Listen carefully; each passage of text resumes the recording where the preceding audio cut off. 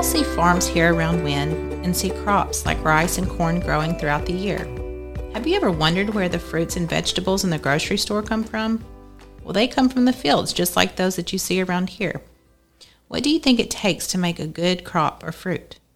In Matthew 12, verse 33, Jesus says, "Make a tree good and its fruit will be good, or make a tree bad and its fruit will be bad, for a tree is recognized by its fruit."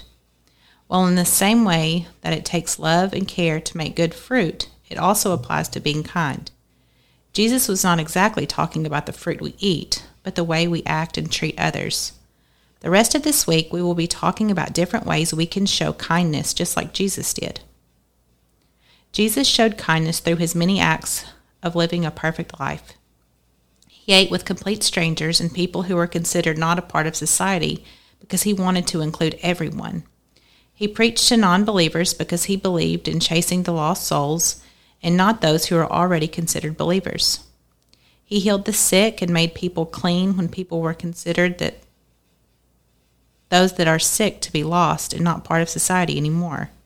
Jesus washed the feet of his disciples, even when he knew they were going to betray him.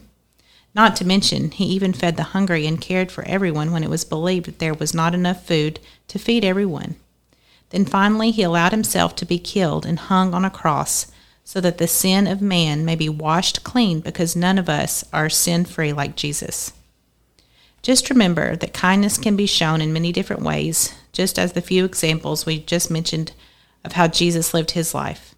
Kindness is the one thing in life that no matter what material things we may have, we can always exemplify. All it takes is to be kind, is doing to others as you would want to be done to you. Children, what are some ways you can show kindness? Have you helped anyone lately? Have you opened the door for your parents or grandparents? Have you ever just said please and thank you to a waiter or a waitress?